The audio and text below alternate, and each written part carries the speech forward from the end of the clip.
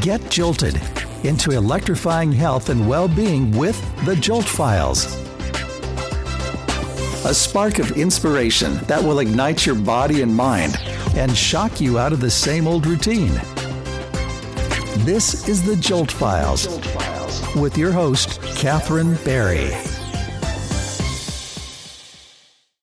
Hello, my name's Catherine Berry from Acupuncture Professional, and I'm here with Matthew Bauer, President of the Acupuncture Now Foundation.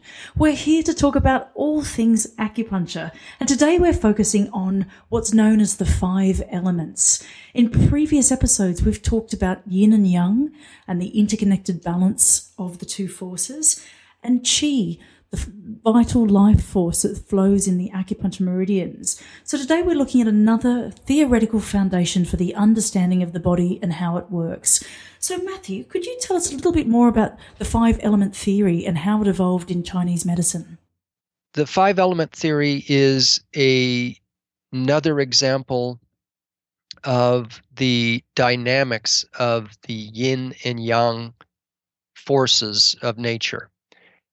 And by far, to my mind, the best example that we're very familiar with in modern culture is the 4 seasons.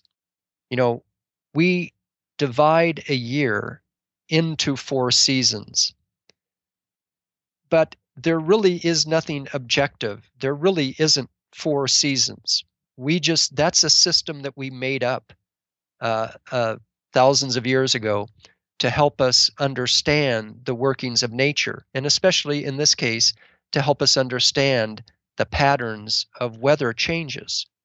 Because in most places on Earth, the weather does go through a repeating pattern where we have longer days and shorter nights that then start to transition into longer nights and shorter days, and then it goes back again. And during that time, we go through periods where the weather is relatively colder and then relatively warmer. So all of those changes, the dynamic between day and night is a yin-yang dynamic. And as it goes back and forth through the cycles of longer days, shorter nights to shorter days, longer nights, as we go through the weather changes, there is a pattern that emerges there, and that is the yin-yang dynamic. But what we did with the 4 seasons is we said, yes, there are shorter days and colder days, and then there are longer days and warmer days. But we took the shorter and colder days and we divided those into 2.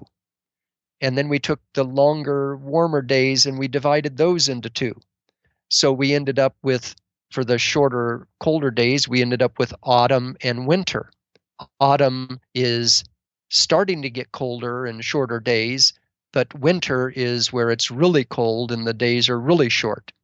And then that's the yin system. Then it transitions into yang. It goes into spring, which is where the days are starting to get a bit longer and warmer, and then into summer where the days get really long and much warmer. So that's taking the basic yin-yang dynamic and applying it to itself. I had said in an earlier talk about seesaws within seesaws. Well, this is taking yin and saying that yin has some yang to it, so there's kind of the young yin and then the mature yin. And then there's the young yang and the mature yang. And there you end up with 4. The 4 seasons itself is a exact example of yin-yang dynamics. But what was so brilliant about the Chinese was that they realized that as yin and yang transition, as winter turns into spring, it goes through a phase where it's not really yin or yang. And that is the 5th phase. In the ancient Chinese described these phases. They used the names of common elements: wood, fire, earth, metal, and water to represent these yin-yang dynamics. I often tell people, let's not get too distracted with the element names. I think the ancient Chinese actually used those terms because at the time, this was a couple plus thousand years ago, where they were learning how to work with those elements, like they were using metal and water and fire to make like new ores, like to make bronze and things like this. So they knew a lot about the qualities of those elements. Today, we don't understand the qualities of those elements so much because we don't work with them on a daily basis. So I actually like to use the 4 seasons, and then just remember there is this 5th season, which is between the two. That's why sometimes in Chinese system they refer to it as Indian summer, between autumn, between summer and autumn season. But what it really means is this kind of neutral ground between yin and yang. So if you just think about the 4 seasons, spring has its own vibrancy, summer has its vibrancy, autumn has its own characteristic, its vibrancy, and winter does too. That's what we really are looking at about the dynamics of yin and yang, about these 4 or 5 elements or 4 or 5 phases. The actual Chinese name is the 5 phases of energy evolution. And so how does this apply to health or to the human body? Well, just like the 4 seasons. I mean, what are we going through right now? Everybody is worried about global warming. What we're really worried about is that yang energy is getting too strong on the earth. So we're getting too much summer energy, too much strong yang energy. And that is going to create an imbalance, which all of life has gotten used to, this dynamic between these yin and yang, these 4 seasonal type of dynamics.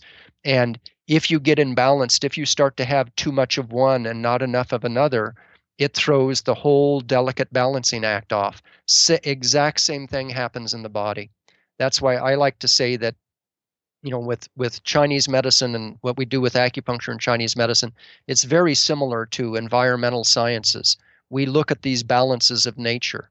So if a person is having their own little internal global warming, if they're having too much yang energy, it's going to cause a series of health problems, just like we're worried about the earth going through. So that's an interesting example of heat in the body. Could you give other examples of how these elemental forces might actually come about in a physical presentation to someone's health or how they feel in the day? Yeah, well, we can take that strong yang energy, like I'm saying, the summer season, manifestation of summer season.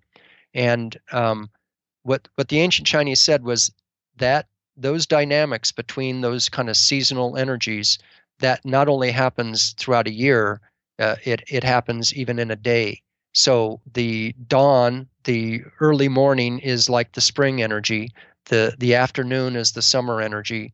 The evening is the autumn energy, and then the nighttime is the winter energy. So say somebody has too much yang energy, like that, just like their own global warming.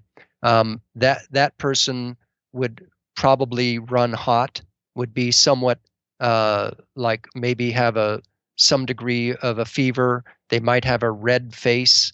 Their respiration might be more rapid.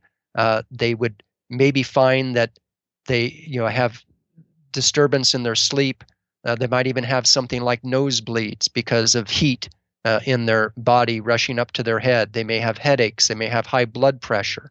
And all of those things may get somewhat worse in the summer, or get somewhat worse in the afternoon, because that's when the natural energy of their environment is leaning that way. So we look for those patterns, and then in a patient like that, we would try to encourage more of the winter energy. We would try to use the counterbalancing. Everything in Chinese medical system is about counterbalancing and imbalance.